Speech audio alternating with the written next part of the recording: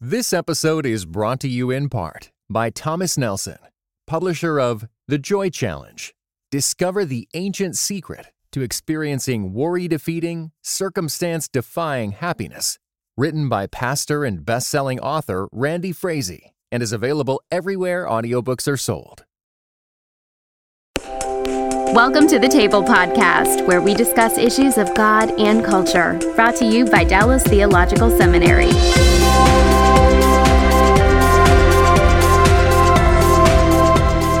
How do you wrestle with the balance between, and then you're getting at this with this illustration, it's actually what triggered the question, between being supportive of the person, I want to communicate, I'm really behind you, and yet at the same time saying, in effect, but this road that you're on is really, and now we're talking about, I'm thinking about kids who are at an age where you really can't control what they do. And in fact, I think one of the mistakes that parents make is one of the myths is they live with the impression they can control what their kids do.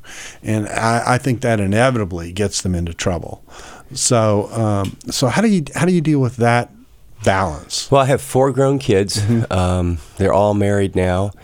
And what I would say is, when we communicate things in anger about things that disappoint us, we will probably not be heard at all. The hardest things I've ever had to say to my kids, one is you have to say them. Don't talk to one another and don't tell all your friends about all this issue with one of your kids that's eating you up inside. When you're clothed and in your right mind and prayed up, you need to look your kid in the eye and you need to say, honey or son, I need to tell you something. I love you very, very, very much, but this decision or that relationship is breaking my heart. And you can go down, you're at that age, you can make that decision. But I'm going to tell you that the consequences of that decision look like that, and it's going to be painful. And I'm for you, and I love you, but I have to warn you.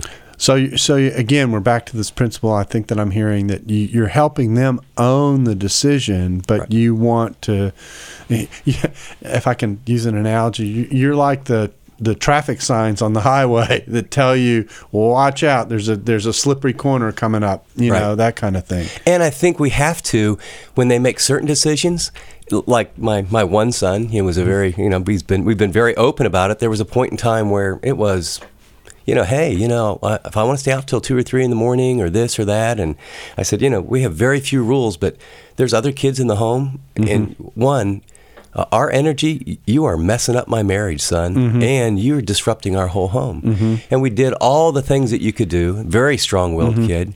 And I remember sitting in the car and tears running down my cheeks. And he told me, Dad, I really like you as a person. I just wish you weren't a Christian, Dad. I don't think I buy any of this stuff about God or Jesus. And so I'm going to live my own way and this and that. And we'd been through this journey for like 3.5 years. And I remember saying, son, I think I've taught you all I can. Your mom and I love you, praying for you. If you're at the point where you want to call all the shots in your life, I want you to know that you also get all the responsibility. So if you can figure out how to make a living, food, find a place to live, but you have a decision. And the decision is, whether you agree or disagree, you can live in our house with a good attitude. You don't have to believe anything I believe, but you won't wreck our home. Or you can move out, and I'll give you 48 hours to pray about that. And now this was not, and this, you don't bluff with this kid at all. And so, that was a tough one. He eventually came out of his bedroom about 3 days later, and there was a real change, but he was so manipulative, I thought, we'll see how this goes. And we went through a journey, and, to be honest, too, I felt like of all my kids, he's probably wired a lot like me. We're both intense, both in strong leaders. I feel like a lot of his was insecurity and hurt, and as a young dad, afraid to fail. I was unintentionally throwing gasoline on the fire of his strong will. So I was pretty stupid at times as well, but it was, and he was very rebellious. So anyway, there was a real turning there, and God did an amazing work in his life. He later became a worship pastor, and after that started writing Christian songs that we all sing. Oh, wow. And our dream as his parents were, oh God, help Jason just not be in the ditch. Yeah. And yet it was that perseverance, that strong will. And later on I said, Jason, I mean, as a pastor, you're thinking, was it that message? Yeah. Was it? And you know what? He actually wrote a song about it. He said, Dad, here's what it was. He said, you weren't worried about me embarrassing you in church. Mm-hmm. At home, you and Mom are the same as outside. Mm-hmm. And he said, when tears flowed down, I realized this Jesus means so much to you and Mom. I really had to take a second look. Mm-hmm. And down deep, what I realized is I think I wanted to see how far I could push the boundaries. Mm-hmm. And I found out how far. And the thought, I realized, wait a second, what really matters and what's really important? He said, I had a couple days of wrestling. Is there a God? And he owned his own faith. Mm-hmm. And it was a big turning point, but it's really hard. I mean, because is what Lee said. It's one thing, you put up the stop sign, but there's times where if you go through that, you're not only going to slip, you're going to go through a guardrail, and you're going to go over the cliff. It's a hospital is on the other end. And you know what? And I can't stop that. Yeah. And so that's hard. Yeah, I think the hardest thing of being a parent in many ways is this is going to sound like a strange now. It's giving space that they already have, if you get what I'm getting at. Mm-hmm. In other words, we think we're giving up space, but in fact, they're making their choices through their life anyway. Right. It's an illusion to think that you can make the decisions for them. And in fact, in many cases, I've found that the parents who make all their decisions for their kids in the end oftentimes end up regretting it on the other end. I couldn't agree more. In fact, what I think is it starts even earlier. Mm-hmm. Is what you want to do is you want to feed your kids adventure, responsibility, and vision. Mm-hmm. And so, when they're 2, let them help with this. When they're 3 or 4, they get to help make the bed. When they're 5, everyone has a job. And then you pray for your neighbors. And then, they're 10 or 12, and we're going to go to Mexico, and we're going to build a house. And then, like in my case, if they're 12 years old, and I've got to go on a trip, and we're going to go to Africa, son, strap it on, here we go. And we were in dangerous places, but what they saw was, we have turned Christianity into being a nice person and trying to control their morality so they don't mess up, make us look bad. And we have all these milquetoast. We're revolutionaries. Yeah. We're counterculture revolutionaries. You want to train warriors to make a difference. Mm-hmm. And a great offense is the best defense. Yeah.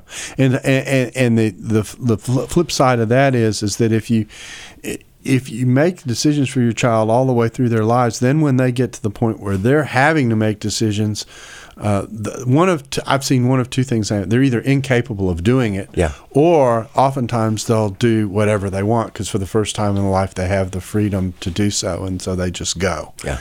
And both of those are different kinds of disasters in many ways. Well, let's talk about we've talked about teenage years. Let's talk about and we've talked about preparing for the mate. Let's talk about what happens when things change. When your child is now a full-fledged adult and you're there. Because in one sense, even though Scripture says they go and they make their own home, you're still their parent. You're still. I mean, I'm still mom and dad, and we still got mom and dad in our house, as well as Opa and Oma, and so that's what I'm called, Opa, and my wife's called Oma. Those are German names, and so how does parenting change when you're no longer the parent? Here's this isn't original at all, and I'll probably mess it up. And if someone remembers where I got this, they can let us know. But in those really early years, when you are instilling values, this is the way it is. When, children in terms of, Kohlberg and all that developmental psychology of how they think in concrete terms, and then in the early teenage years, abstract thinking, and then when they get older, decision making, and their brain's still developing. You need to be kind of the commander in the early years, and you're laying out railroad tracks. The preteen through the teen years, you need to be a coach. Coaches teach, instruct, but you're giving away. And it's their game. It's their game. Yeah. And then when they're adults, you need to turn into a consultant.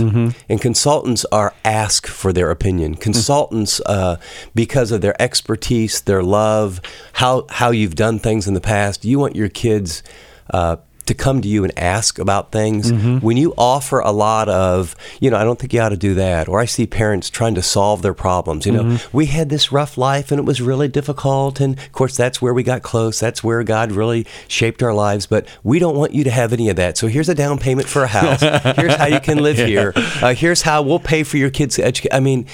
Again, is right motive, bad application. You need to be that consultant person who doesn't tell them what to do, but where you have this relationship where you speak into their life as they give you permission.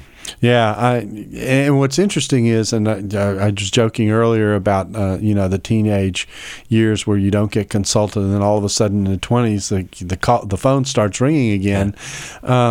It's amazing to actually watch that happen. When a child comes back to you and says, "Dad, what do you think?" And it's clear they're thinking through and making their own decision. They may be doing it in a way that's different than the way you would do it, but they are coming to you for I just need to bounce this off someone, and I can't think. There are only a handful of people who I think are worth bouncing it off of, and you happen to be one of them. It's a thrill, isn't it? Exactly. And you sit there and you offer the best that you can, and sometimes that relationship gets to the point of, you remember that decision that was about 2 years ago where you were thinking about this? You're kind of in the same place again, and let's think through what we're going to do. I'll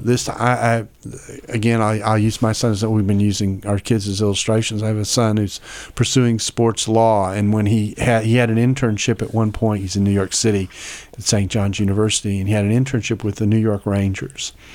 And I urge you got to network like crazy, because this is a great opportunity. You can't believe all the people you have the opportunity to meet. You've got to follow up, et cetera, et cetera.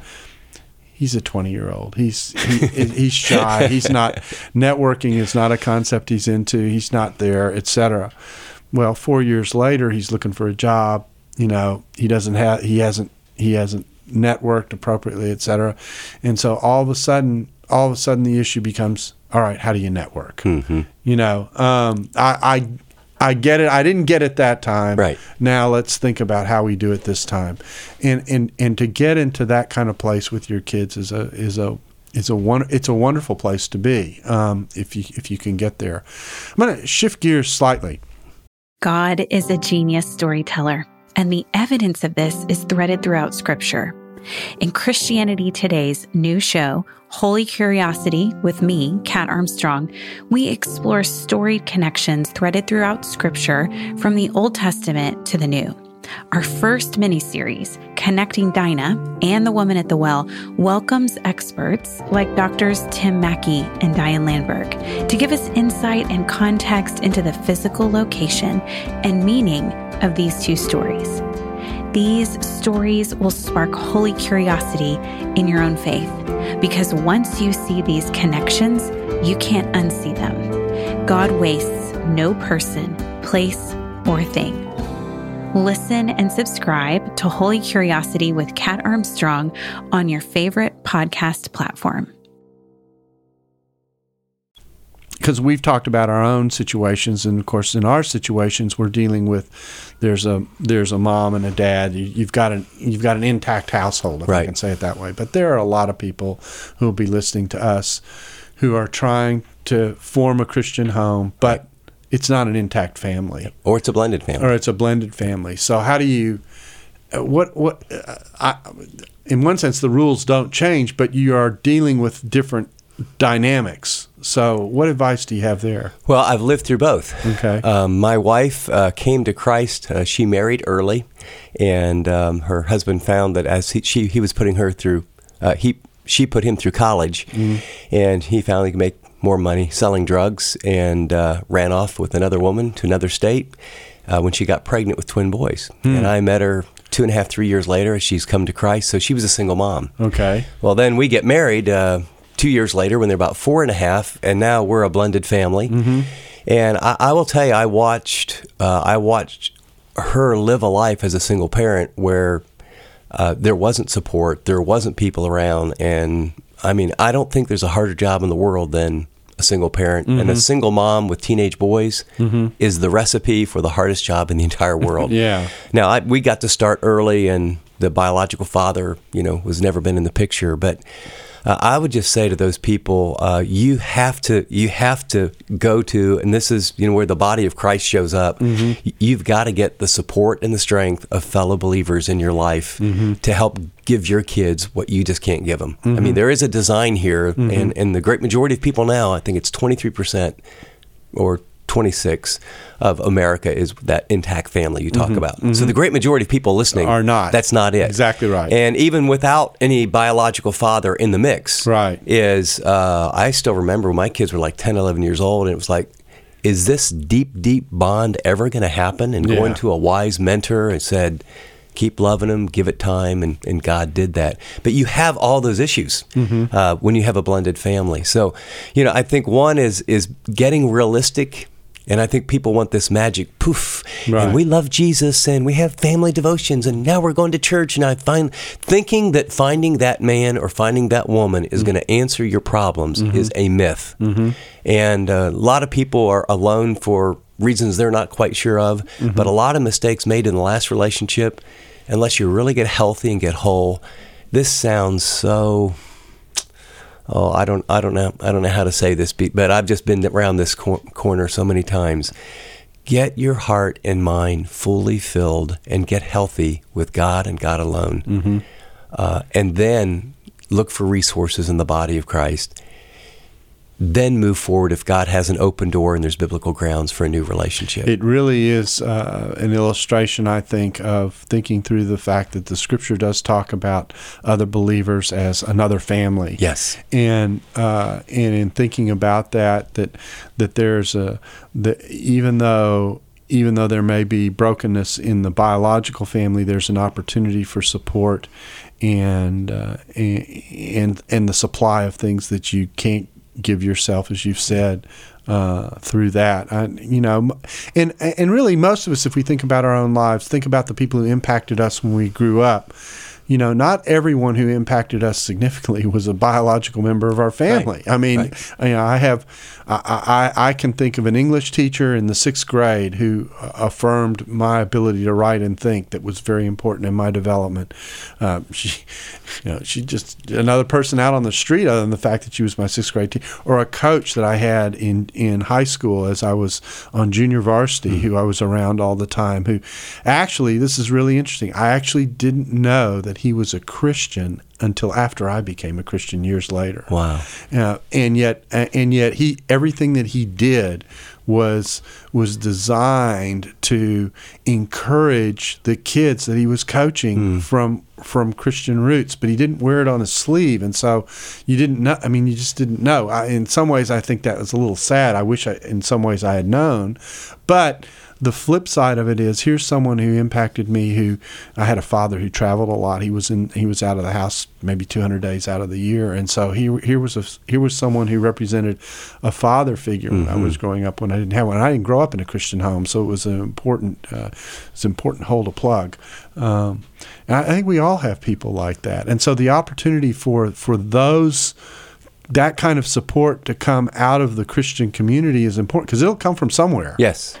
It will definitely, someone will fill that role. And I think at times we've got this little messed up, like everybody wants their own group, the singles this group and the young marrieds this group and the older, and that intergenerational, in my wife's case, came to Christ, had only thought she was going to have a baby, found out she had twins when they were born.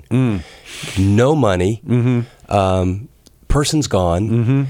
And there was her boss led her to Christ, and then there was a group of women in a small little church that helped her learn to pray. And my wife would have dates with God 3 or 4 nights a week and put those kids to bed and sing and pray. And when I met her, it was like, I mean, my background, I'd memorized all these verses, and I had this head knowledge. Yeah. And when she talked about Jesus, he was like in the kitchen getting a sandwich. I mean, she would look at me and go, "Oh, God will never do that."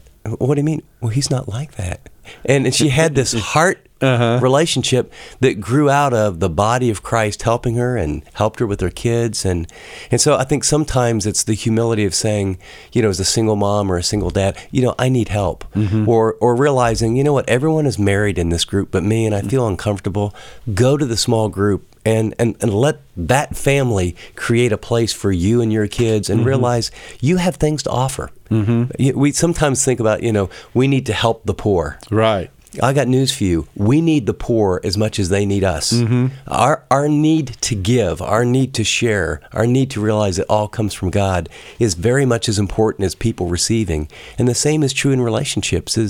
It helps couples to be able to take someone into their family, and they can do some things that you can't. But it takes some vulnerability and some initiative, and sometimes that's very hard. Yeah, and I really do think this is a difficult area because of the stress that a single parent is often put under of having to be everything to the child with no relief. I mean, it really is a quite a burden, and particularly when it comes in the context of a divorce situation where there can be all kinds of other things going on and hostility, hostile energy wrapped around the house because of what people are going through, and you're in court and settling finances, and it can be pretty tough for kids. Yeah, really difficult.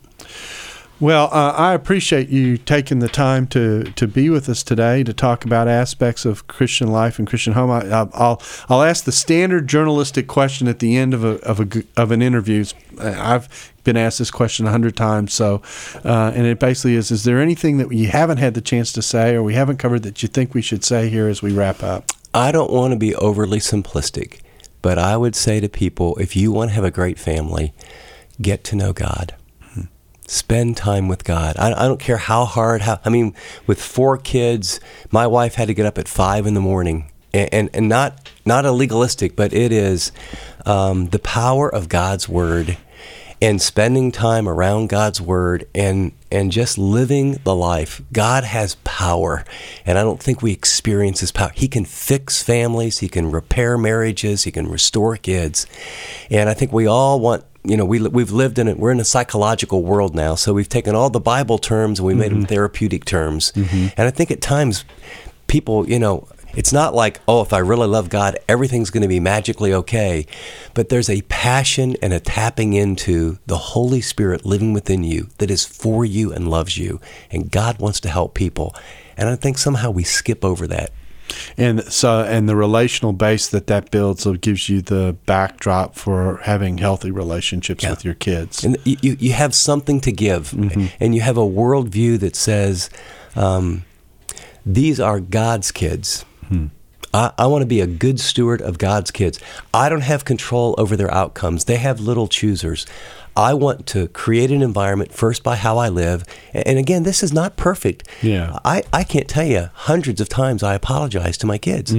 I'm sorry, what you did was wrong, but the way I yelled at you, that was wrong. And kids need to just see you authentically walking with God. And so that would be the biggest thing. I mean, I know that's very, very simple, but sometimes I think we make it too complicated and think, if I don't have a degree in psychology and if, my kids aren't in the best schools, and you read all these stories, both in past and today, amazing leaders have come out of very difficult situations. And God wants parents to know, listening today, He could do that in your kids, regardless of where you're at. Well, thanks, Chip, for being with us, and we thank you for joining us at the table, and we look forward to seeing you again when we discuss issues between God and culture at the table. Thanks for listening to the Table Podcast. Dallas Theological Seminary. Teach truth, love well.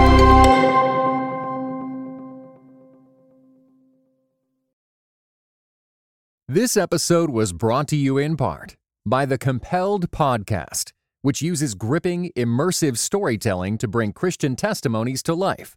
Listen to missionaries, addicts, martyrs, and more who have seen Jesus at work in unbelievable ways. Listen on your podcast app or compelledpodcast.com.